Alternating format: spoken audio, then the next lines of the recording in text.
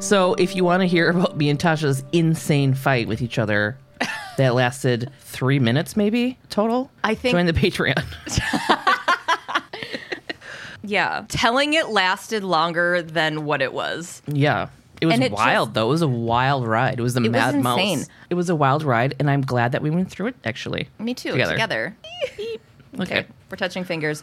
Moving on. All right. Welcome to SVU Pod, Especially Heinous. I'm Gabe. I'm Tasha. We are on Season 4, Episode 17, Privilege. This is a pretty wild episode. It is. And like the characters and everything in it. There's a lot of people in this. So good. It's very white. It's snowy white, this episode. Yeah. So the opening scene, there's this older woman talking on the phone in the backyard. She's fucking incredible. She's fucking amazing. She's in her 70s, I think. So she's talking to her friend on the phone like, what does he want you for? Your pecan pies or your money? Love is nice, darling. But what does he really want? Yeah, she's like, if he only wants sex, I'm for it. Do it. I want to know who's on the other end of this phone. I know. Love it. Yeah, you have my blessing. You're pushing 70. How many rides are left on the merry-go-round? She's like, get that dick, darling. Then she kind of like sees something dripping from one of her like tree things. Yeah. And it's blood, and she's like, oh, there must be an animal up there. So she's still on the phone. She's got a fucking stick or something, and she's poking at it. Pop, pop.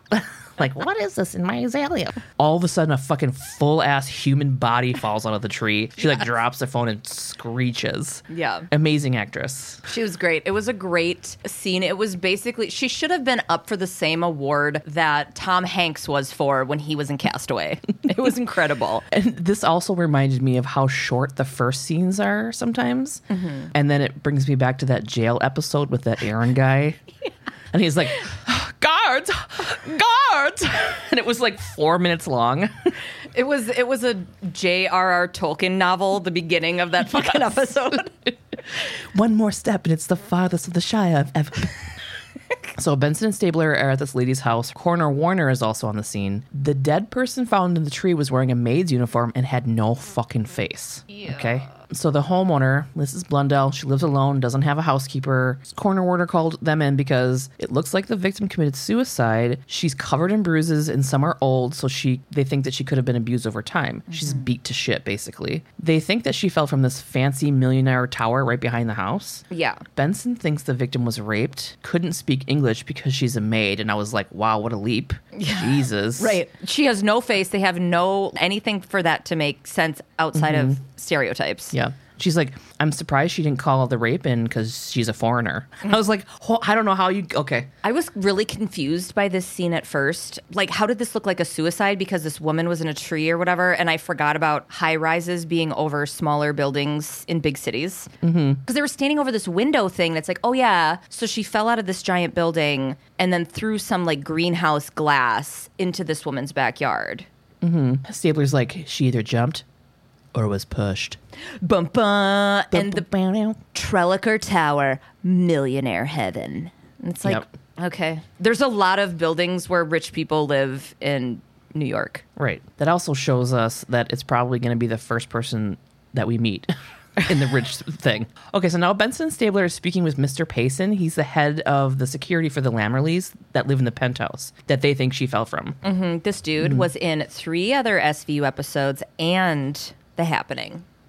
What? I don't know. I don't know. If you see The Happening, fucking deep dive, dude. Okay, sorry. You're like, I hate your deep dives, but also... It's The Happening. I will. So SVU tells them that they think the victim either jumped or fell from the penthouse after she was raped. Mr. Payson says no one was in the penthouse over the weekend, and there were no signs of a break-in. The whole Lammerley family was all in Connecticut at the time. You know what? Can I stop you? Stabes and I feel a little apprehensive to take this guy at his word, by the way. Like, what in the conversation right now? We don't trust him, right, Gabe? Yeah. Okay. I mean, why would we?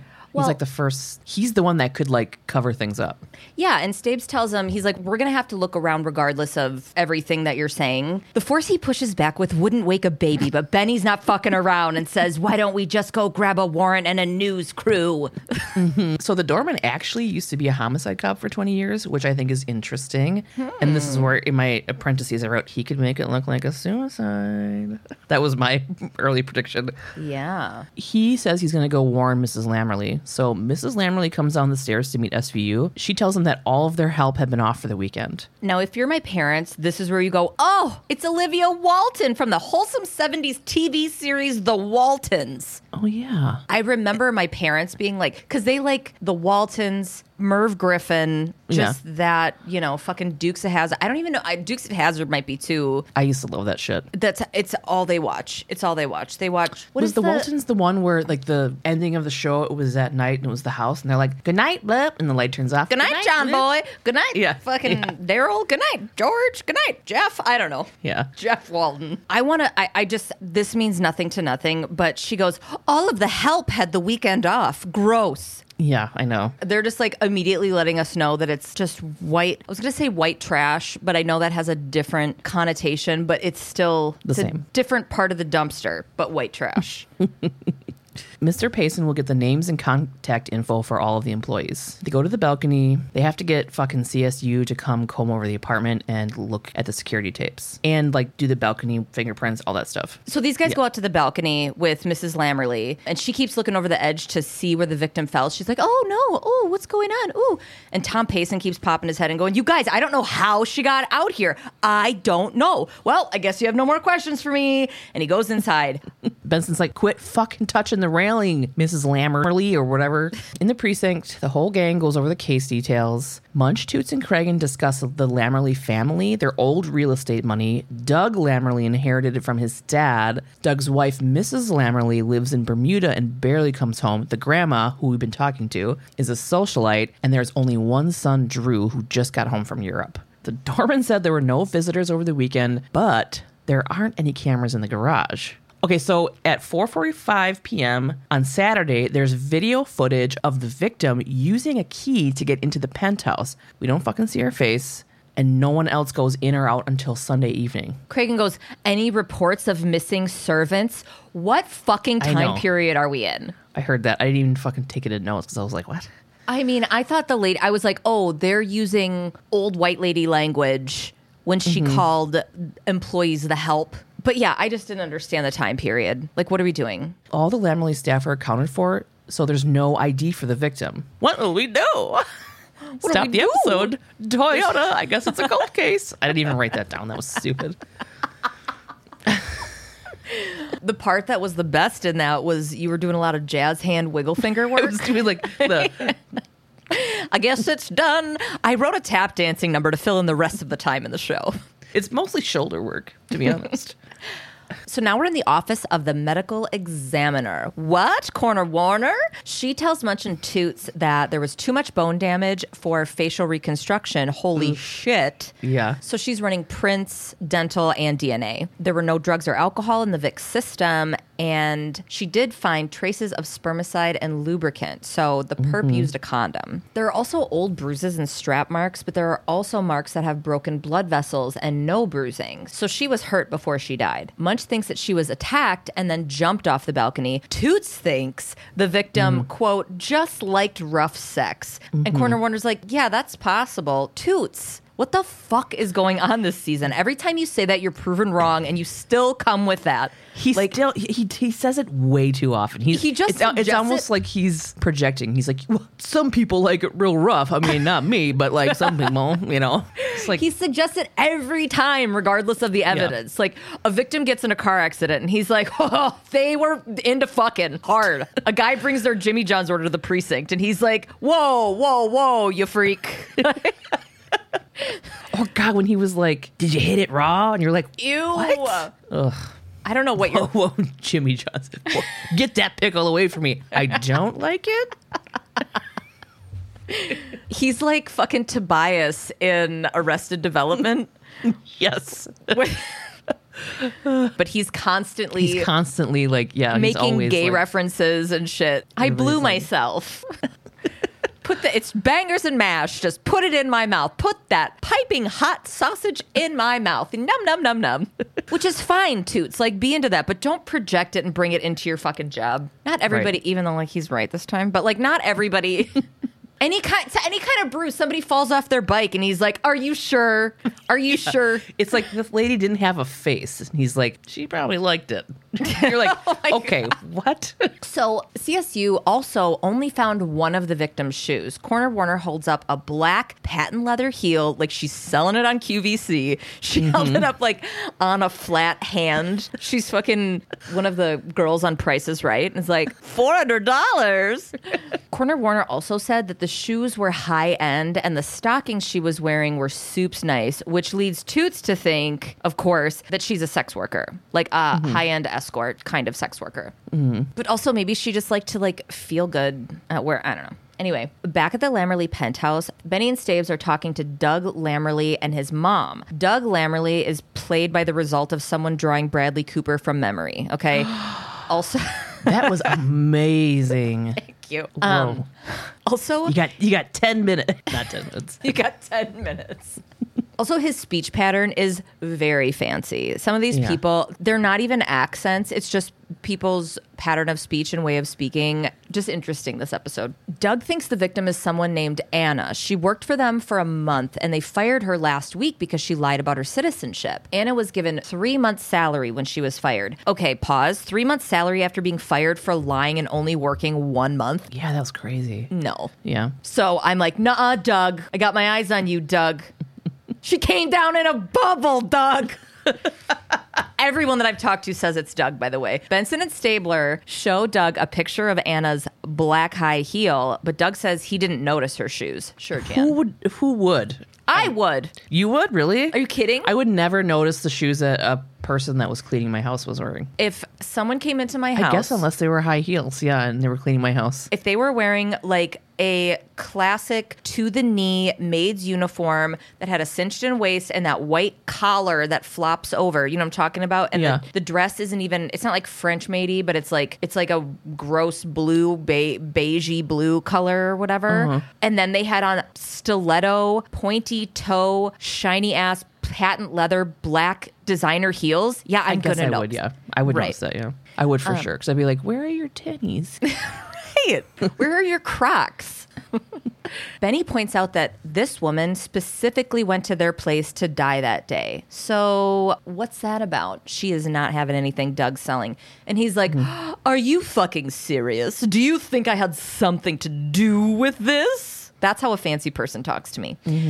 Benny asks about how well his son Drew knew Anna, and this dude does not appreciate their implications and starts I-nevering her before his mom steps in and tells him to calm down. And he's like, we were all in Connecticut. Yeah, when Grandma says to calm down and that the police are just doing their job, this is my little thing where I was like, oh, that's suspicious to me. Because whenever anybody says that, they're like... My note, exact same. Mom goes, please don't shout. The police are just doing their job. Oh, bitch, you're in on it too. So yeah, we are killing this imaginary investigation. Right. Grandma tells Doug to go get Anna's old address. Yeah. Just then CSU Jeff Garland leans over the railing and is like, hey, Benny, Stabes, come check this out. The prints on the balcony are weird. They match the prints on the door, but there's nothing else found in the apartment. Also, the prints on the balcony are smeared like she changed her mind and tried to pull herself back up. So the picture they painted was like she was hanging over the railing and her fingers were slipping, like she was fucking Mufasa in The Lion King. Oh. Sorry I brought that up. Then Doug comes outside and gives Benson and Stabler Anna's address. Great. At Anna's apartment, Benny and Staves are talking to the landlord. He talks like Mac's mom from Always Sunny. That's it.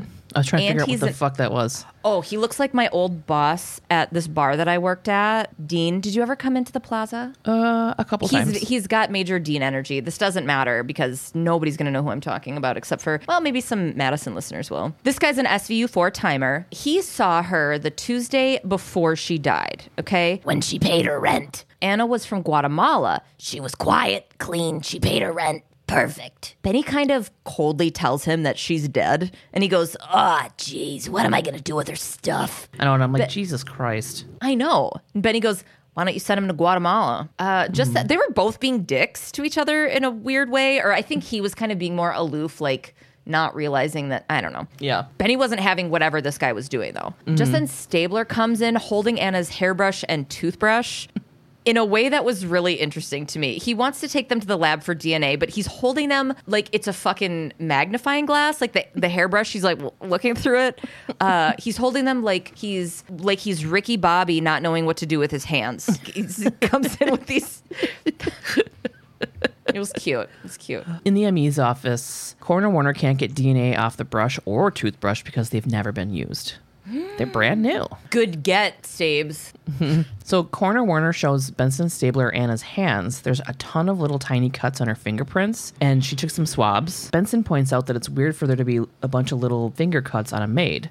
So it turns out the result of the swabs that Coroner Warner took show acetone used to clean motion picture film. Anna may be a film student?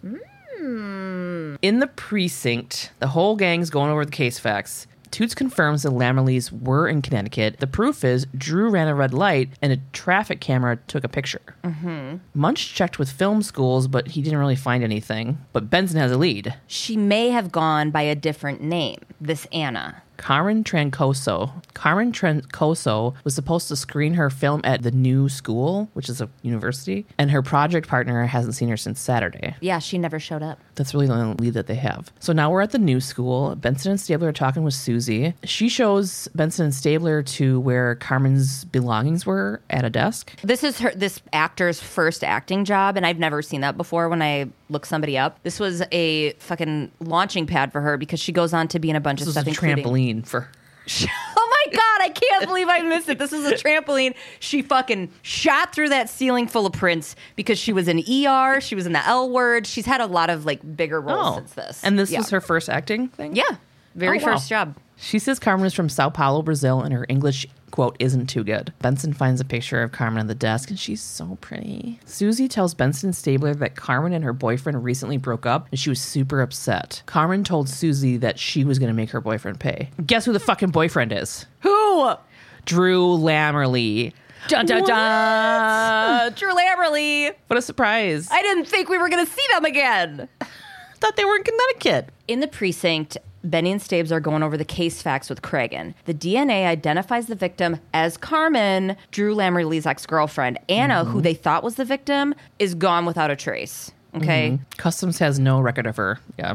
None at all. So we're resetting now. Carmen's dead, not Anna. We don't even fucking know who Anna is. Benny's like... I don't know what's wrong with me sometimes when I take my notes. So they're going over all this, and all of a sudden Benny goes, well, looky-loo, who's Heary Poo? It's Drew Lammerly. He walks in. Music. Okay, I was so excited when I looked this guy up. He is a voice fucking icon, all right? He was Vic in Real Monsters. He was an adolescent jaguar in The Wild Thornberries. He played, quote, additional voices in Hercules. And he's fucking Sid, the sadistic neighbor kid in Toy Story.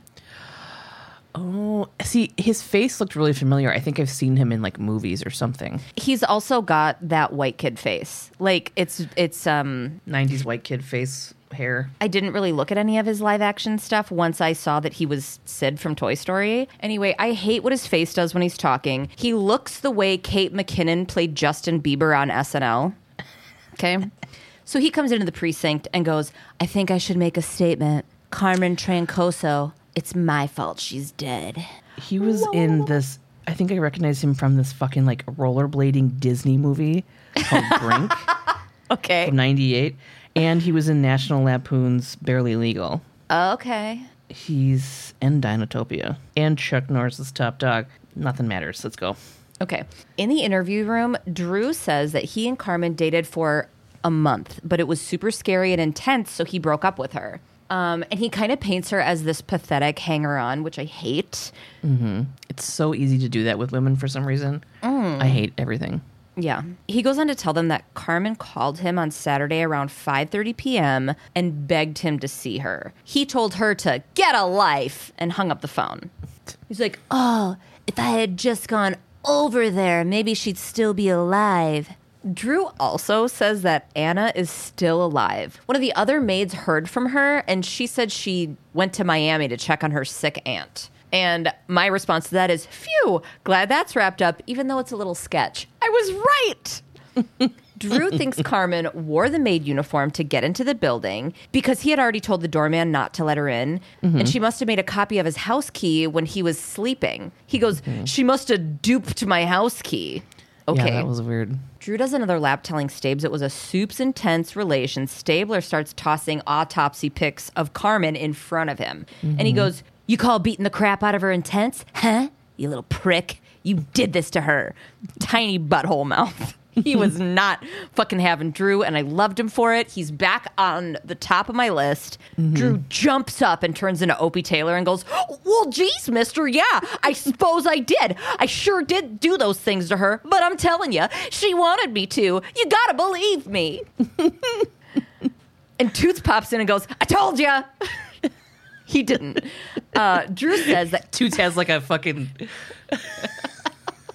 like a tie around his neck. He's like, I told you, he likes it rough. It's dick in his hand. Yeah, I get it. He's wearing a gimp outfit. He's like, unzip. I told you. He comes out of a fucking fucking chest in the corner.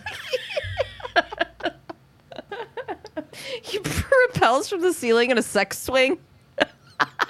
Yes. He's got like the fucking motorcycle. It's just like a Tom of Finland fucking wet dream. He jumps into the room. He's covered in lube. He's soaking wet.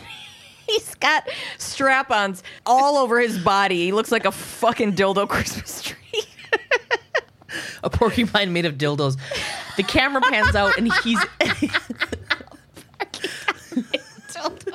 The camera pans out and you actually find out that he is the table. He's on all fours. Yeah. His dick's in a bear trap. See you guys. Told ya. Told ya. Some people are into that. I told you guys. Munch walks him out on a leash. He's like, I told you guys, and then lights his hair on fire. It's like, I love it. All right. Drew, we're back in here. Drew says that Carmen wanted him to choke her, but he couldn't do it. And that's when he broke up with her.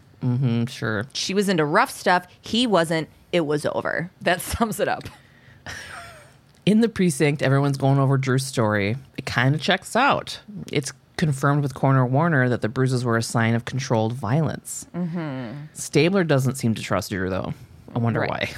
Yeah. Cragen tells Toots and Munch to check into Drew, but like keep it chill because they don't need the Lamleys complaining to the brass. Yeah. Do it quietly because they're rich and white and the brass in my ass and blah, blah, blah. Yeah. Benson's like, hold up, y'all, and finds 3 appointments in Carmen's date book with Roger Birnbaum.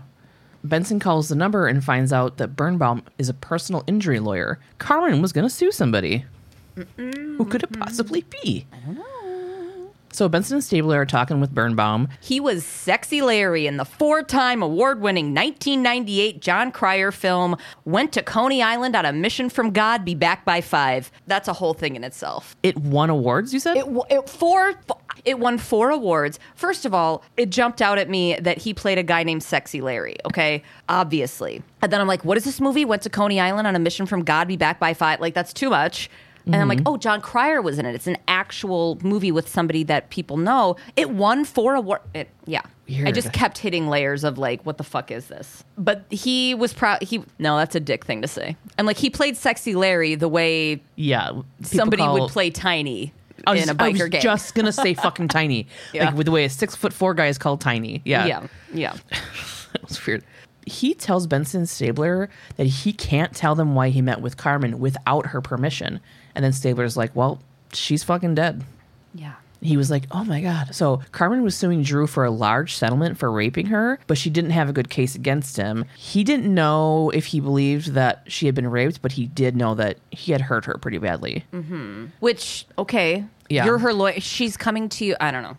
I didn't like that. They asked him if they believed her, even though I don't think they should have even asked her. No. Whatever. Or asked him, I mean. Yeah. She told him that she tried to break up with him and he raped and beat her, but she refused to report it to the police because she was scared it would mess with her student visa. Mm-hmm. And then Stabler's like, well, you took the case anyways, even though it wasn't like solid. And he was like, yeah, I was pretty sure the Lammerleys would settle because they wouldn't want the publicity, like hush money stuff. Now Benny and Stabes have to go back to the penthouse to meet with Lammerley's attorney. Dad Lammerley and Kid Lammerley are there too, so Doug and Drew. Benny and Stabes let them know they're coming from Carmen's lawyer's office. And this lawyer, dude, their lawyer has... You know how people have like a sibilant S or a lisp or whatever? She has the kind of S that sounds like it has an H with it. So she goes, how is Mr. Delisle? Hit by any ambulances lately? He's sad he won't be trying his case. Why does me and giving an impression of her sound like Jim Carrey's The Grinch? The detectives tell her that he's sad he won't be trying the case, and she goes, oh, pity, just when he thought the gravy train had stopped at his station. The G train has left the station, baby. And then all of a sudden everybody's like, ooh. Drew insists that he didn't rape Carmen and that the marks on her were consensual, and Benny's like, prove it! And then Toots pops in and he's wearing a saddle. He's like, to the precinct, hop on, all of you. All of you, all the weight that you can put on me. It's fine, I can handle it. Lammerley's lawyer is way ahead of them on the proving it part. She has affidavits from 3 of Carmen's previous boyfriends. She says 2 of which she picked up in bars. What the fuck does that mean? Yeah. Isn't that where you meet people in your early 20s? Like, that's the only place I met people I didn't know was at the bar, right? Yeah, I don't think that's weird at all. It's a weird judgment statement to make. So all of these exes say that Carmen was an animal. The rougher the sex, the better. At the precinct, Craig and Benny are doing a walk and talk. Benson's on one because she's rightfully annoyed that the Lammerleys are just spinning Carmen to be a, quote, gold-digging whore and are just circumventing everything that comes with them. Munch and Stabes walk in to fill in the gaps on Drew. He's an average rich kid, no former girlfriends with any rape accusations, popular, played varsity sports, had some traffic violations, nothing that stands out except that he didn't graduate high school. Cragen's like, this sounds like it's going to be a waste of time. And the only lead that we have is to see why Drew didn't graduate high school. If we don't get anything there, case closed. I bet they find something. I bet you they did. Oh my God, what if this was just the intro and not even the case yet? Oh, God. They've done it before. At Radley High School, Benson and Stabler are talking to the principal. Couple of things about this dude. He has a fantastic speaking voice, and if he were a cartoon animal, he would be a Grandpa Bunny. I thought about what animal he would be for way too long and decided that I need to develop an app or a filter that scans your face and tells you what animal you are. Anyway, I'll do that on the side. I'll figure out how to fucking code an app. Do you remember those little fuzzy animals in the 80s that we had where they'd be like, the mom would be wearing a little like apron and they'd be like, it reminded me of that, like a little grandpa with little round glasses. And also like, I wish I could project what was in my brain when I saw this guy. And then I was like, oh my God, you're a Grandpa Bunny. But like Rabbit from Winnie the Pooh. So he's standing on his hind legs and then they go up the stairs, but he hops a little bit and his legs are really long and big. Also, the coolest thing about this guy, as far as I'm concerned, is he opens the door for Benson Stabler to come into his office, and it's a fucking giant secret door bookcase. Oh, I didn't even notice that. You didn't see that? No. I was like, oh my God, that is my fucking dream. I have chills right now. What a cool guy. Also, yeah, he's not, I mean, it's obviously a private school, so he's not a principal. He's the head of school. I swallowed that. Yeah, I did. He's the head of school. Anyway, this guy says Drew was expelled for bringing a, quote, very attractive older woman as his date to prom. The kind of woman you don't bring home to mom, implying that she was a sex worker, I'm guessing. He sums up the expulsion by telling them that Drew and his date got drunk, got into a fight, and she called the cops to report him for assaulting her. The charges were eventually dropped against Drew, but that's something they could look into. Yeah. The charges were dropped, but they still had to kick him out of school because there's like a strict no alcohol thing. Yeah, it had to do with the alcohol, not him assaulting a woman. I know. That's what I thought was like. He doesn't remember the lady's name because it was like 5 years ago. He's probably like, I think it was Whore McHo. It looked like it anyways. Jesus. Benson and Stabler go to check assault charges at the responding police department from Drew's prom. So the assault paperwork was filed, but it magically disappeared, of course. The only thing that Benson could find was a card linked to the charges that has the woman's name on it. Jenny White, 24 years old. She refused medical treatment, and she has an address. When they said older woman initially, I was picturing like Blanche from the Golden Girls. Yeah. Or the Ho one from Sex and the City. The one that like jazz scats with her husband or whatever. What's her name? The one who won't be in stuff anymore with Sarah Jessica Parker. Oh, Kim Cattrall. Yes, that's who I pictured. Samantha. Also, if she's 24 now and it was 5 years ago, she was what, 19? Yeah, older woman. And it was his senior prom? He was 17 or 18? Anyway, yeah, that seems... Benny and Stabes go to said address. They go to talk to Jenny. And they talk to this woman at the door who says that she doesn't know anyone named Jenny White. This lady, her name is Camilla, and she looks like a lady who fucking, first of all, loves a blowout. Also, this is what I pictured when the head of school, Grandpa Rabbit, said attractive older woman. Yeah. She says, yeah. She says, well... I've lived here for 20 years and none of that tracks. I'm sorry. Dude, What? if I was the dean of that school or the head person, a fucking 17, 18-year-old kid brought in this lady, Yeah. I would be like, no. Let it play out. I got to see what happens. I got to see what's going on. What is this? Yeah. And the fact that I didn't even do the math of like 5 years ago, she would have been 19. How would you even notice? And whatever. Maybe she was 24 at the time Maybe. rather than, Yeah. which would mean now she's like, Yeah, you know what? No, 29. it would. Yeah, she That was makes 24 sense. at the time because then when they do meet her, she's anyway. yeah. So this woman is at the door talking to these detectives, and we're like, oh, it must be the wrong place or whatever. Just then a Sopranos extra comes from behind her out the door, and she gives him a kiss on the cheek and says, oh, see you at 6, Frank. And the guy doesn't interact with anyone at all. And I'm like, question mark? Bubble above my head. Close the door. They think it's nothing. I thought it was just her like crabby husband. Oh. The detectives go to leave when a young blonde woman is walking up. She's about to go into the house that they're leaving. She's at the bottom of the stairs with this dude. She sees the detectives and goes to the guy that she's with, like, "Oh, let's just go get some coffee." Stabler looks at Benny then and goes, "Looks like one of Miss Hartnell's girls decided not to come home. This place is a brothel." And he spins on his heel and knocks on the door again. This time they're way fucking sassier. They threaten Miss Hartnell. First of all, it's got to be his training and his experience that led him to that conclusion. So quickly. Because I was like, this place is a brothel. Okay. It was the same thing. I was like, wow. Okay. Yeah. But they deal with it way more than I do. So I guess that. Doubtful.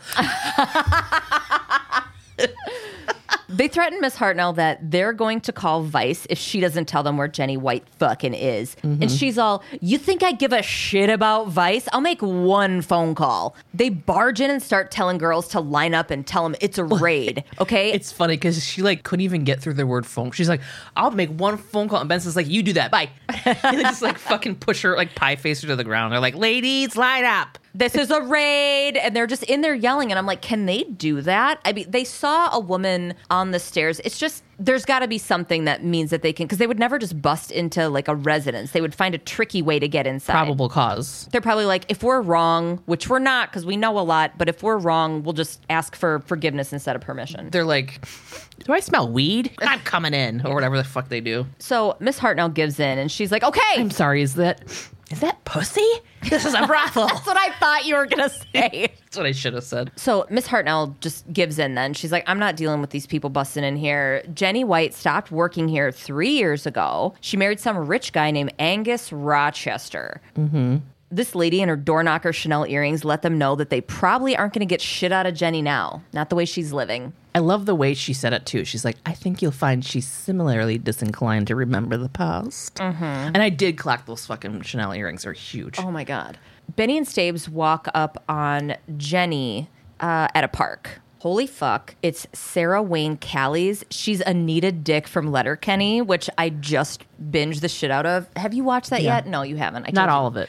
Not all of it. But, Anita Dick is the Amish wife, and they make so many sexual innuendos, but it's all unintentional, and it's really great. She's also Lori from The Walking Dead, and Sarah. That's it. I was trying to figure out who the fuck she was. Yeah. She's also Sarah from Prison Break. That's a big role that she had. And also, she is gorgeous. This woman is flawless. Mm-hmm. She tries to pretend to 2 SVU detectives that hunted her down in the 11th largest city in the world that she doesn't know what they're talking about when they say, "Hey, Jenny White." Duh, Jenny.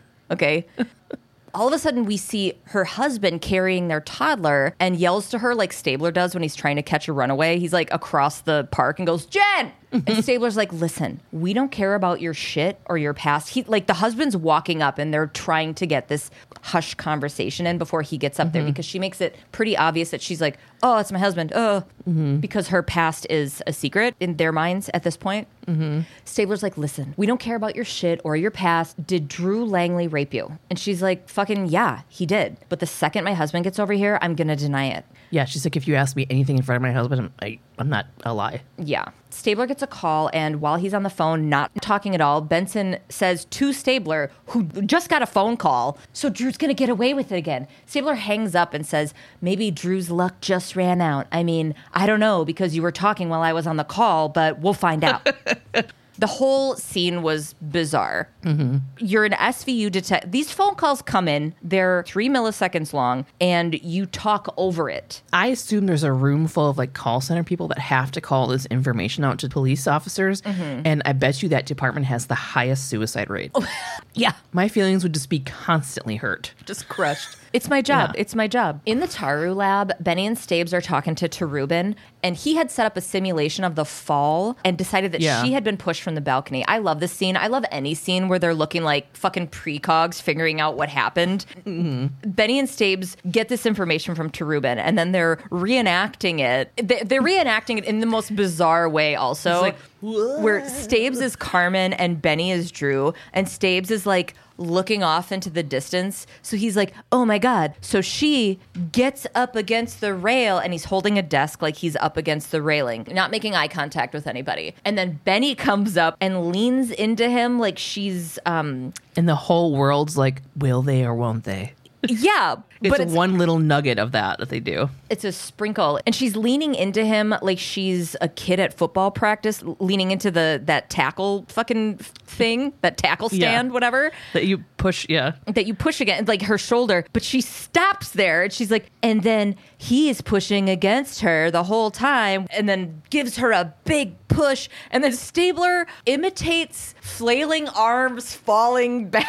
It was just slowly. It was so weird. We get it, guys. We get it, right? Yeah. So yeah, they're like, "Oh my God, she was pushed 100%. We know that. Yeah. Drew's a piece of shit." So we're thinking they're putting everything together. Okay. Yeah, with her like with the wind speed, her weight, her height, the trajectory of the fall. If she had slipped, she had fallen like 5 feet somewhere else. Yeah. She wouldn't have made it as far as she did, like outward. I wonder how that lady's feeling right now. I wish I could check in on her. Oh my God. You know what? This lady is from the generation like my grandma where the cops left and she's like, "Where are my nerve pills?" Right. And then she gets back on the phone with Diane, or what was the lady? She's like, "Did you fuck him?" "You wouldn't believe the day I had, but tell me about this date with Arthur." In the precinct, Benny and Stabes are going over all these findings with Cregan in a walk and talk. They're convinced it's Drew. We all are. But Cregan's like, we just have the 2 victims. And I'm like, what? Just the 2 victims? So we just have the 2 victims then? It's a white guy, so there's only 2 victims. Maybe we just leave it alone. Right. Stabes is concerned that they won't know how many other victims were bought off for their silence. Toots is checking in to see what happened with the assault report Jenny White filed that happened to disappear. Quote, disappear, yeah. CSU found the other black high heel in a tree a block from the scene, and they're running tests. Okay, I don't believe you, but sure, let's suspend reality. They found the shoe. Why was the block away? Because of the height that she fell from, and she was pushed, and her shoe flew off. The trajectory and the wind speed. I forgot. Yeah, and it just, boo, kicked it. So between her kicking and being pushed and all of that, the shoe landed in a tree a block away. All right, so CSU finds this other high heel, right? They also are trying to figure out how the fuck Drew ran a red light in Connecticut at the time that Carmen was supposedly pushed off the balcony. Oh, what's this? The picture they got from the red light camera shows someone with a hat on. Can't prove it's Drew. Enhance. Cragen goes over to Munch. I don't like this immediately. He's like, is there some work you could be doing, assuming that the TV he's watching isn't work related or something? I got defensive for Munch because he's always working. Always. Yeah. Actually, D. Craigs, Munch is just over here discovering a crucial plot point, okay? He shows Cragen that the security footage was tampered with based on how the hand of the clock jumps forward by 10 seconds. The doorman had told them a repairman from a security company came by on Sunday. The 5:30 call they assumed was from Carmen to Connecticut, oh my God, actually must have been Drew calling his dad to tell him what happened. Benson says Drew was waiting there. He calls Connecticut to tell his dad what happened. Dad runs the red light in Drew's car to place him in Connecticut and fucking cover for him. Now, Staves has a thought. Drew had to have help. He left no sign of himself, but made sure evidence of Carmen was there. There's too many working parts. Yeah. Right. Toots, surprised, jumps out from behind Munch. We didn't even know he was in the room. He came out from behind him like he was a cartoon ghost coming out of Munch's body. He tells them that the cop that did Jenny's report 5 years ago was Tom Payson, the Lammerleys' head of security.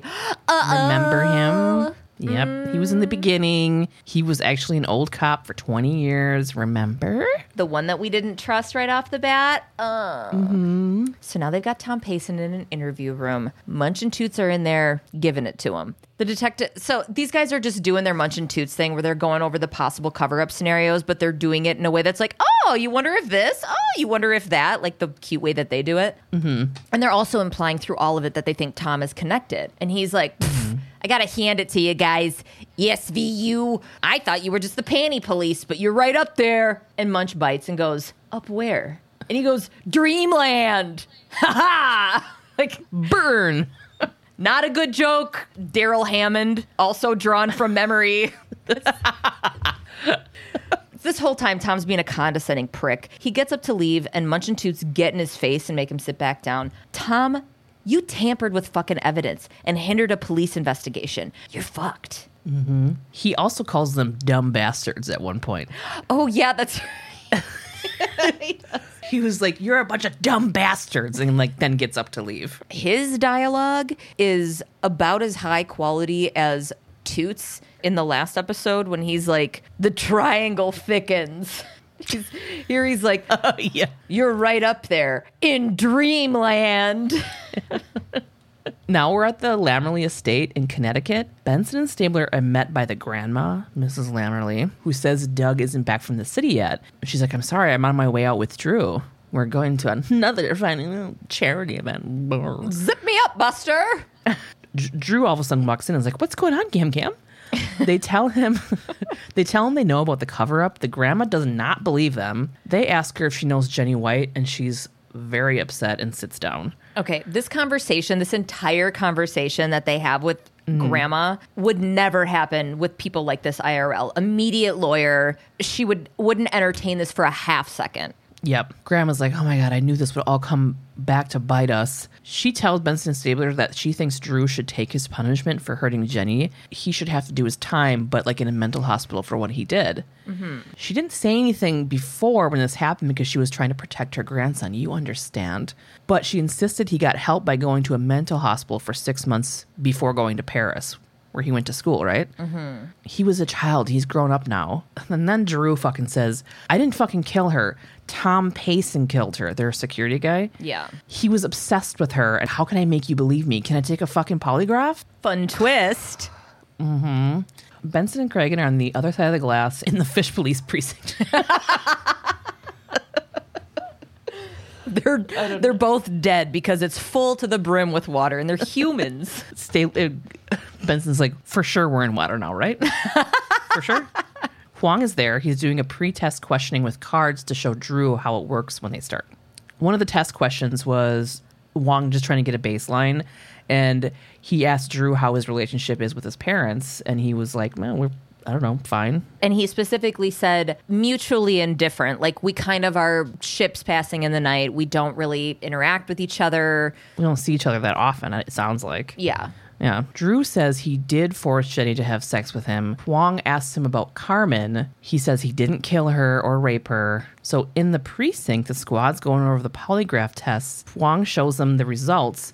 And according to the test, he's being truthful about not raping or killing Carmen. But fucking Wong doesn't believe him, though. He thinks that Drew knew how to change his like physiological response to questions and was taught how to do it, like putting a rock in your shoe or fucking ramping yourself up during the pre-questions. Wong thinks that Drew fooled the machine. Yeah, and he like goes over all of it and points it out where he's like, see how this response was like this, and then the response to this question, which should have been up a little bit higher, is like way low. Like that's evidence of him being able to fuck with it, which is like sociopath shit. Right. So Toots and Munch come into the squad room. Payson denied killing Carmen. They're like, we expected him to go, shit. Right. Cragen says they have to place Drew on the balcony or they ain't got shit. You know how many times Cragen in this episode is like, you got to find this one thing or we ain't got shit. You're like, dude, you have a lot of stuff Should going we just on. drop it, you guys? Should we just drop it? I don't want to deal with the brass. To Mulligans. Yeah. Stabler gets a call. Oh my God. CSU found something. In the crime scene lab. Oh my God. This scene is the reason people think that every crime is solvable. Yeah. In the crime scene lab, Carmen's shoe had a little tiny piece of blue suede on it. By the way, that blue suede, after being tested, not made in the U.S. They need to fucking match the suede. The guy's like, you give me the jacket, I can fucking match it. It is so far-fetched. It's like, you get me the jacket, I can match it. I'm trying to make it rhyme. I think it's going to work. bring me the jacket, we're gonna match it. Now we're in the fucking huge Lammerly estate. Benson and Stabler have a warrant to search Drew's room. Oh my God, immediately Benson finds the blue suede jacket in Drew's closet, and there's a little fucking heel mark. It made an indent. The evidence they needed. Stabler arrests him for murdering Carmen. And Grandma's by the door just with her mouth open. Yeah. In Cabot's office, the Lammerly lawyer, Mona, walks in and asks if Cabot wants a deal. Cabot's like, oh, you've fucking given up already? Jeez. So Mona's deal, she wants manslaughter in the second degree of 5 years. I'm fucking 40 years old. Just so you're like, and geez. Every time you do it, I laugh. Every time you do your little... Mona wants fucking manslaughter in the second degree, 5 years in a mental institution. Cabot's like, are you fucking kidding me? Is that a joke? No, murder in the second degree, 25 fucking years. Mona gives Cabot the psych eval documents and says she plans to use the, quote, not guilty by reason of mental disease or defect, along with a statement about being abused by his dad. Brutalization. What the fuck? Just to get a lesser sentence. Mm-hmm. In the precinct, Cabot and Huang are talking about the psych eval. Huang goes on about the theory of brutalization with Cabot and Benson. It's a theory that child abuse or witnessing abuse can lead to violent crimes later in life. Cabot's like, dang, if there was only a thing that he said on record out loud that would help us. And Huang's like, oh my God, you guys. Drew said that he and his father were mutually indifferent before the polygraph started. Does that help? And Cragen jumps in and he's like, you better make that one thing work or this isn't going to be shit. Yeah. And Toots pops in and he's like, it's okay to play with shit. Everybody has different kinks. You guys are all probably in shit. I'm not. Maybe I don't know. Okay, so now we're in the trial. The Lammerly lawyer, Mona, questions his grandma about Drew's childhood. She goes on to say that he was severely punished by Doug if he didn't succeed. If he even lost a fight. Yeah. Drew's mom didn't step in because she was really scared of Doug, and she ended up becoming an alcoholic and has been in a rehab facility in Bermuda for the last 5 years. Can you be in rehab for that long? If you're rich, you can do whatever you want. Together between the lawyer and grandma, they're painting this picture of Drew's sad childhood, and the camera cuts to Cabot, and she is hard side-leaning and side-eyeing the entire performance. She's like, this fucking bitch is a joke. Yep. Grandma tells the court that Doug once broke Drew's arm by throwing him down a flight of stairs after Drew got in a fight at a hockey game, but lost the fight. Yeah, he was punishing him for... Losing the fight, yep. Not for getting in a fight. Which it wouldn't be okay either way, but it just shows even more the level of violence.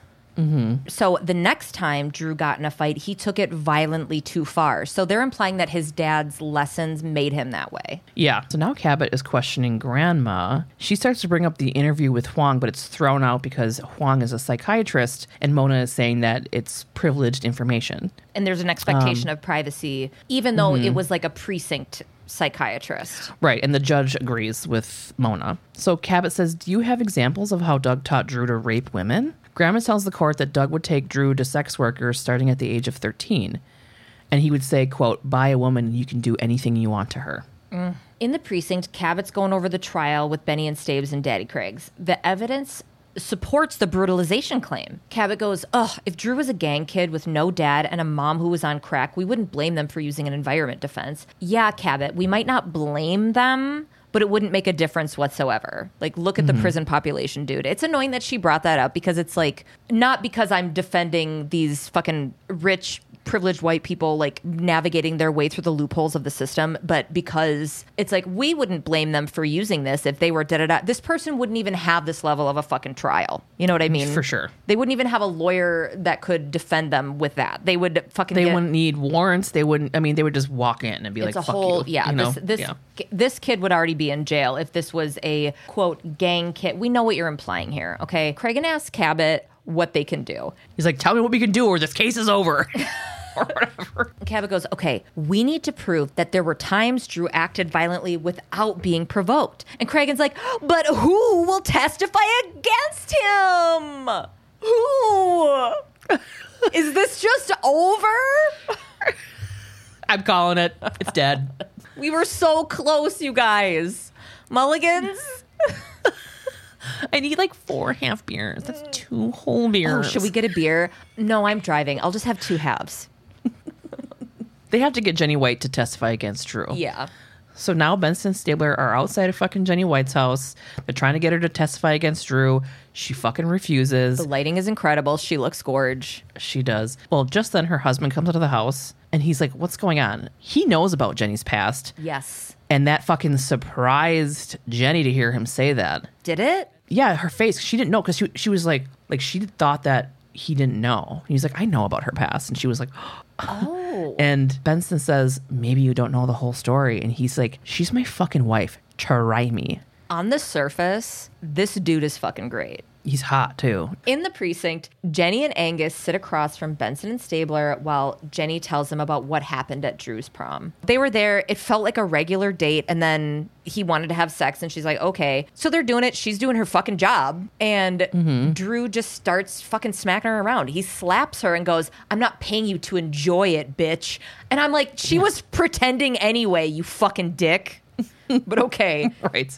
That's not the worst part of what he was doing, but it's just annoying. It's just annoying. She's like, she was doing it for your benefit. You think she was like super into it, you 17-year-old little fuck. Oh my God, can you imagine a little fucking pimply ass tween like fucking being like, I'm not paying you to enjoy it. Newsflash, I don't like this or you. Thank you for the money. You're not even close to my vagina. Like, quit darting your lizard tongue in and out of my mouth. You're like literally describing this one time I took this guy's virginity when I was a kid. So after this initial him being like, I'm not paying you to enjoy it, Drew starts to hit her over and over again. And this consensual thing turned into rape. Mm-hmm. Because somebody can say no at any point during a sexual encounter. None of this was talked about, but it was very clear that this went from one thing to a different thing. I mean, there's still a school of thought that people think that sex workers can't be raped. It's disgusting, but it's whatever. Right. Drew had been like this with other women that Jenny had worked with, but he was younger, like 13 or 14 when he was acting like that. So he was, quote, and he was like easier to deal with. Yeah. I mean, I had a moment where I go, isn't that just child abuse? Like, I mean, that's a whole other can of worms of like, you know, a sex worker taking a client that's 13. I don't know. Stabler goes, oh, when his dad started bringing him in. And Jenny goes, no, That was the sickest thing about him. And I'm like, it was? Drew was brought to the brothel by his grandmother. Oh my she God. would pick his girls for him. Choo What? choo. All aboard the twist train, everybody. This shit just got more. I don't know. It just- And the last twist was like the last minute of the fucking episode. Yeah. Bananas. Oh, okay. So now Drew is on the stand. Mona's questioning him. He's telling the court what happened before Carmen's death. He tells Mona it was over and Carmen screamed at Drew, hit and kicked him, so he kept pushing her until she fell. And he's like, I didn't mean to kill Carmen. Something inside me snapped, which is exactly what they wanted him to say.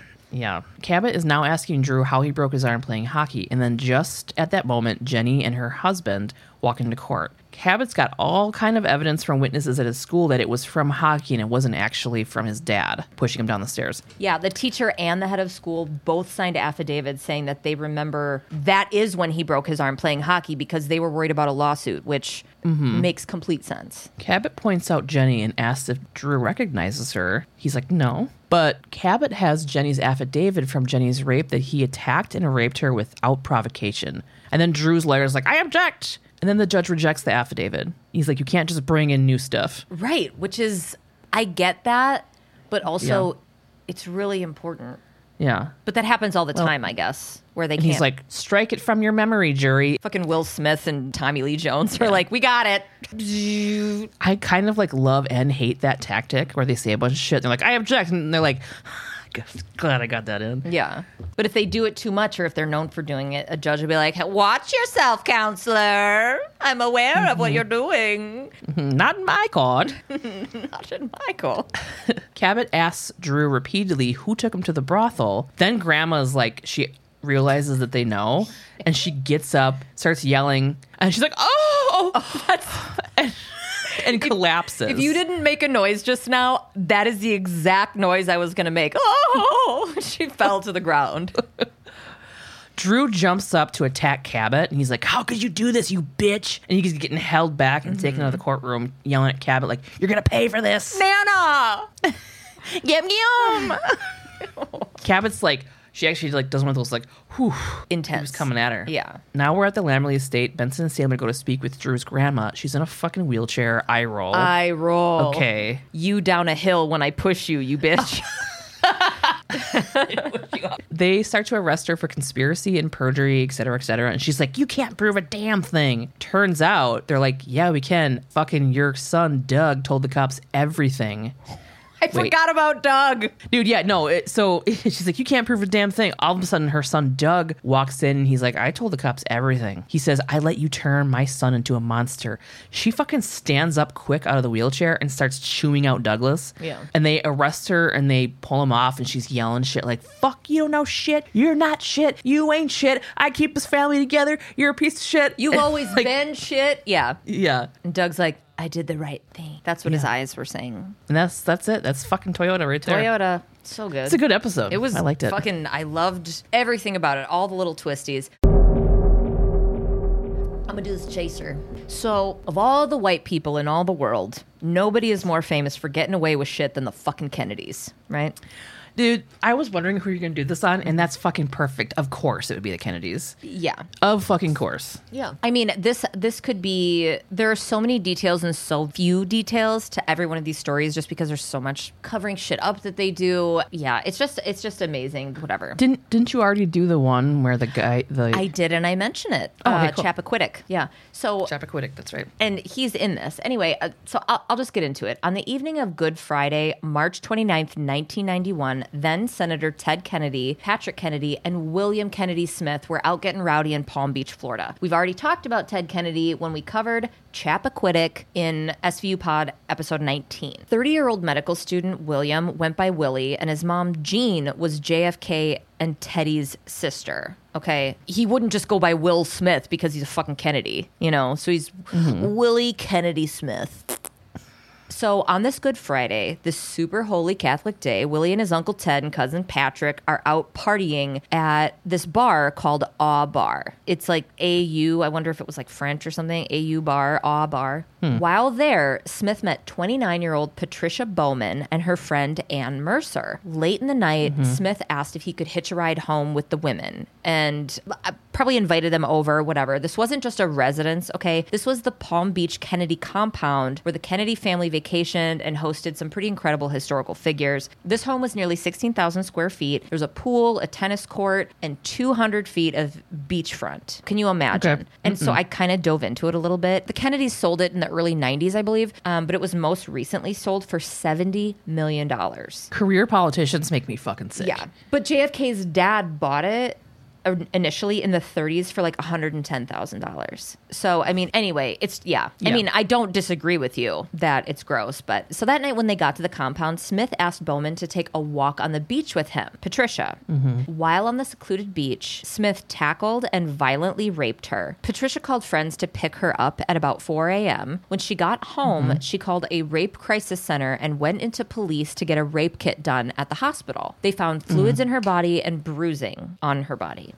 Because of the Kennedy name, the shit exploded in the media and the trial was a full-on televised circus. This trial began on December 2nd, 1991. Remember, the incident happened in March and the trial started in December in front of a 6-person jury, 4 women and 2 men. I've never heard of a 6-person jury. Me neither. Prosecutor Moira Lash put in a request to admit some pretty damning evidence. She had 3 other women who would testify that Smith had sexually assaulted them between 1983 and 1988. They hadn't made police reports at the time of their assaults, though. I mean, it was the fucking 80s. These accusers included a law student and a medical student. These are just details that added to their credibility at the time. It shouldn't matter what someone's job is or what they're doing with their life, like believe victims, but it was one of those things that made their accounts look more credible. The judge, Mary E. Lupo, excluded their testimony because the details of their cases were, quote, not similar enough to Patricia's assault. So it's something in Florida where if it doesn't, it's like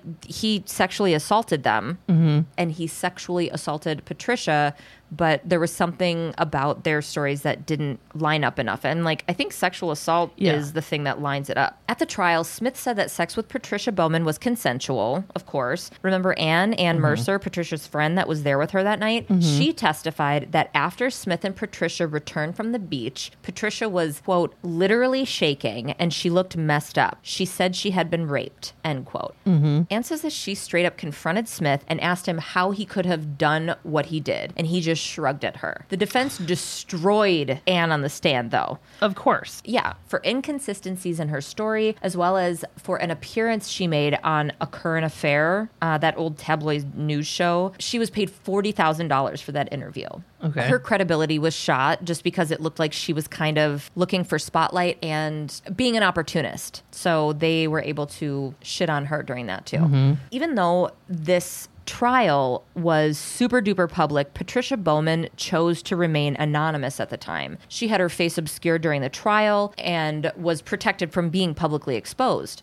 She eventually went public, but at the time, I'm sure it wasn't only super intimidating to publicly take on the Kennedys, but also it would make sense to do that so that you wouldn't have those kind of accusations at you. Like, oh, look at her. She just wants to be seen. She wants to get attention for something or whatever. When she was on the stand and it was televised, there was like a dot over her face. Nobody knew who she was. So the way she was treated, Patricia was dragged for being out so late with a dude. Defense brought up the fact that she had a child and wasn't married. Gasp. And that she had had abortions in the past. The slut shaming and pre-Me Too fucking mentality here. This wasn't just on trial. This was happening in the media. And so the fact that the other victims that had come forward, Patricia's lawyer wanted to make a point that was like, well, this one's a law student and this one's a med student, so you can't shit on them. Right. Because Patricia's not fucking credible because she's a hoe or whatever they were trying to paint her of, right? I fucking hate that shit so much. I know. Dude. Never once would that a man on trial be like, somebody's like, you've slept with women. Never, no way would that affect anything. Right. imagine the lawyers that this fucking Kennedy had, right? So while she was on the stand, Patricia said of her experience, quote, "I thought he was going to kill me." Jesus. Imagine feeling that way and then having, the strength that it takes to even say something. Yeah. I have no words because to be in a position where you're like, I thought he was going to kill me. And then you leave that situation and not only do so many people not give a shit, but they want to destroy you. Right. When cross-examined by the prosecution, Attorney Lash asked her about her possible ulterior motives for pressing charges. And Patricia said, quote, "What he did to me was wrong. I have a child and it's not right. And I don't want to live the rest of my life in fear of that man. Yeah. And I don't want to be responsible for him doing it to someone else." Okay. Defense attorney Roy Black fiercely objected, and Judge Lupo called what Patricia said inappropriate and had her response stricken from the record. Why? I don't know. Inappropriate? She was literally asked, "What are your motives?" And she's like, "I want him exposed and held accountable so he doesn't hurt another person." And they're like, disgusting. You bitch. That is crazy. They can't bring in any of these prior victims. There's nobody that can speak for Patricia. They're dragging her as a person. So it's a he said, she said pretty much at this point. Right. But then the defense brought in all of this evidence, testimony that favored Smith, witness accounts, saying like, oh, somebody's mom was in the house, and if she was actually screaming, someone in the Kennedy estate would have heard it, and everybody says they didn't hear anything. These people are so fucking ride or die for each other. Yeah. In every story about the Kennedys. It's always like, weird, they're coming for us again. And the judge was not having any implication of a Kennedy family cover-up. Patricia's lawyer does bring up the one thing that everybody's fucking thinking, that maybe these witnesses, these witness accounts at the compound that favor Smith might not be as credible as they're painting, and is kind of implying a Kennedy family cover-up, right? Just something, everybody's fucking thinking it, right? And the judge was not having it. She says to her, quote, "If you ask one more question along these lines, you will not get away with it. Failure to abide by this instruction will result in legal action." So every implication against Patty was, I don't know why I called her Patty, we're not friends, against Patricia was being allowed. It just seemed to heavily favor the Kennedys, right? Yeah, of course. Yeah. In his closing argument, Roy Black, the defense attorney, said, quote, "They want us to believe that this young man goes up there and rapes a screaming young woman under the open windows, not only of his mother, but his sister, 2 prosecutors from New York, and the father of one of them, who is a former special agent for the FBI." And it's like, all of those people could lie for this privileged ass rich white guy. That's not far-fetched either. No, it's not. So it took the jury less than 1 hour and 20 minutes to reach a verdict of not guilty. He was acquitted on all charges. Fucked up, not fun fact: Smith's lead defense lawyer, Roy Black, who I just mentioned, married juror Lisa Haller in 1995. He married a juror from this trial. What? The Smith guy? The lawyer, his defense attorney, married one of the jurors. Weird. That would make me go, what? Yeah. Weird. In 2004, Smith was accused of sexual assault again by a former employee at the Center for International Rehabilitation, a place that he had founded to help victims of landmines. It was kind of his life's work, but he was accused of sexual assault, and she brought forth a civil suit, which I'm guessing she did a civil suit because the assault happened in 1999 and she came forward in 2004. So I'm wondering statute of limitations stuff or whatever. He denied it, of course, and said, quote, "Family and personal history have made me unusually vulnerable to these kinds of charges." Smith ended up resigning from his position there, and a spokesperson for the organization admitted that there had been 2 other cases with female employees that had been settled prior to the 2004 case. But then the 2004 case, it ended up getting thrown out the next year anyway. So this guy has had multiple accusations and faced 0 consequences. Right. So Awesome. All right. So next week we got season 4, episode 18, Desperate. it's just about me in high school. So a little boy watches his stepmom almost die, but is too scared to talk to the police. Fuck. Okay.